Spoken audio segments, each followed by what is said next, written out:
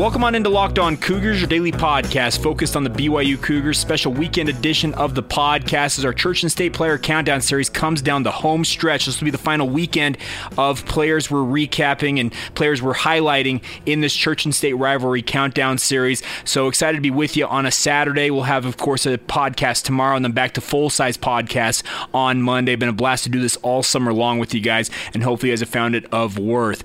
Today's show brought to you by our title sponsor on the show, and that is our good friends at Deseret First Credit Union. Check them out if you're looking for anything regarding your home refinancing. Currently, rates are extremely low. We'll tell you a little bit more about them as the podcast plays out today. With that, let's get going. This is Locked On Cougars for August 24th, 2019.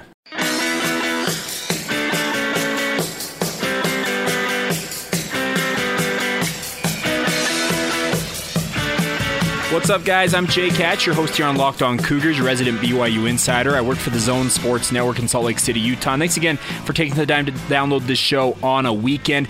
Our Church and State Rivalry Player Countdown Series rolls on today, day number 5. We're just 5 days away from BYU and Utah kicking off the season at LaVell Edwards Stadium. Of course, today is the opening day for college football around the country. Hawaii and Arizona squaring off, as well as Miami and Florida, and a number of, I believe, FCS games also taking place today. But we are 5 days away, and on the roster there are 2 number 5s in BYU's roster we need to talk about. We'll start off with senior defensive back Dayan Ghanwoloku. His career has just been an absolute playmaker, a senior from Layton, Utah, 5'11", 200 pounds, and he is a true playmaker on the defensive side of the ball. Isaiah Heron's injury appears to be serious enough that he will likely miss at least this week's game against Utah. Of course, we'll bring any other updates regarding that as we talked about earlier on this week, but I am interested to see how D'Angelo Mandel does now opposite Dayan Ghanwoloku at cornerback for BYU this coming season. Ghanwoloku for his career, 101 solo tackles, 44 assisted tackles, a total of 145 tackles in his career, 1 quarterback hit, 5 interceptions, and 5 fumble recoveries. Like I said, just a true playmaker in every sense of the word on the defensive side of the ball. I'm expecting he's going to go out and have a great year this year. I'm expecting he's going to go to the next level, plain and simple. I've said it before on the podcast. I think his next step in his career, at least at the pro level, will be to play safety or maybe more of a nickel role, but we'll see how it shakes out this year as he plays his senior season. It appears full-time at cornerback. Excited to see what he can do for his final campaign as a BYU Cougar. I would expect nothing less than his absolute best this coming season, and just been a truly impressive career for him to this point. I'm hopeful he has the senior year he's kind of envisioned for himself. He's a native of Liberia, Africa. His parents both attended BYU Hawaii, played at Northridge High School up here in northern Utah, and great to have him on the BYU roster. The other player on the roster, our number 5, is graduate transfer running back Tyson Williams, a 6', 220-pound athlete coming in from the University of South Carolina. He is a native of Sumter, South Carolina, and this will be his 1 year he plays in a BYU uniform. Earlier this week, we played an interview with Tyson to talk about his time at BYU, how fall camp has gone for him, etc. I wanted to let you hear a clip from him talking about working with guys like A.J. Stewart, BYU's running backs coach, as well as his thoughts on what he is as a running back. So here you go. Some of that conversation we had earlier this week. You may have heard it. If not, here's a little bit from Tyson Williams right here on Locked On Cougars. Working with guys like Coach Stewart and Coach Grimes, what's it been like building that relationship with them?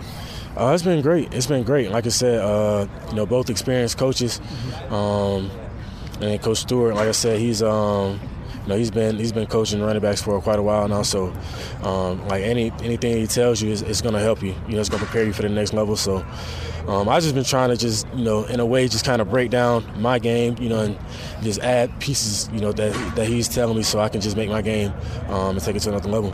What have been the main pieces you've been working on? Really, a lot of everything, even from my eyes in the run game and pass pro, even catching the ball and stuff like that. I mean, I don't think there's been one time on the field where he hasn't coached me up. I've been in all situations, so really just kind of just taking everything in and just like I said, once the season kicks off, I want to be the best version of me.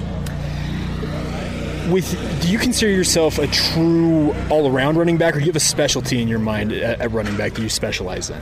I know I definitely know I have the capability to be an all-around running back, but I would say I'm an all-around running back. But like I said, I just still think some things that I could just clean up, which, I mean, I feel like every player has that. Mm-hmm. So, I mean, it's nobody's ever perfect. So, I mean, it's just each and every day I just try to come out, practice, and improve.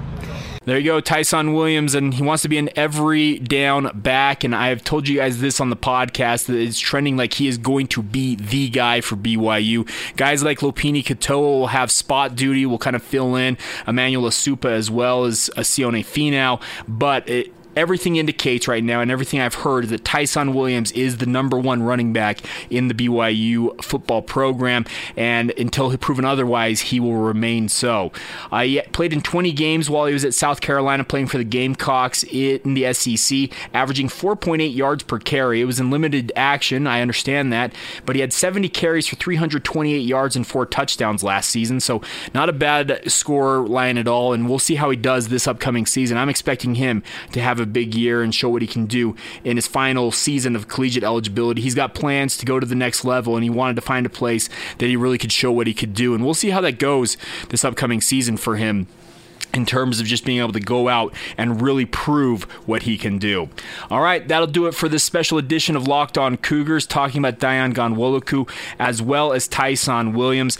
Today's podcast brought to you by our title sponsor on the podcast, and that is Deseret First Credit Union. Of course, they sponsor the Deseret First duel between BYU and Utah 5 days away from today. That'll kick off. But if you're looking to refinance your house, give them a call, 801-456-7070, or visit dfcu.com to apply in 5 minutes or less. Of course, membership and eligibility required, OAC, terms and conditions apply, and they're an equal housing lender. Deseret First Credit Union, proud to be the title sponsor of Locked On Cougars. All right, we'll catch you tomorrow, and of course, full episodes of the podcast back on Monday. This has been Locked On Cougars for August 24th, 2019.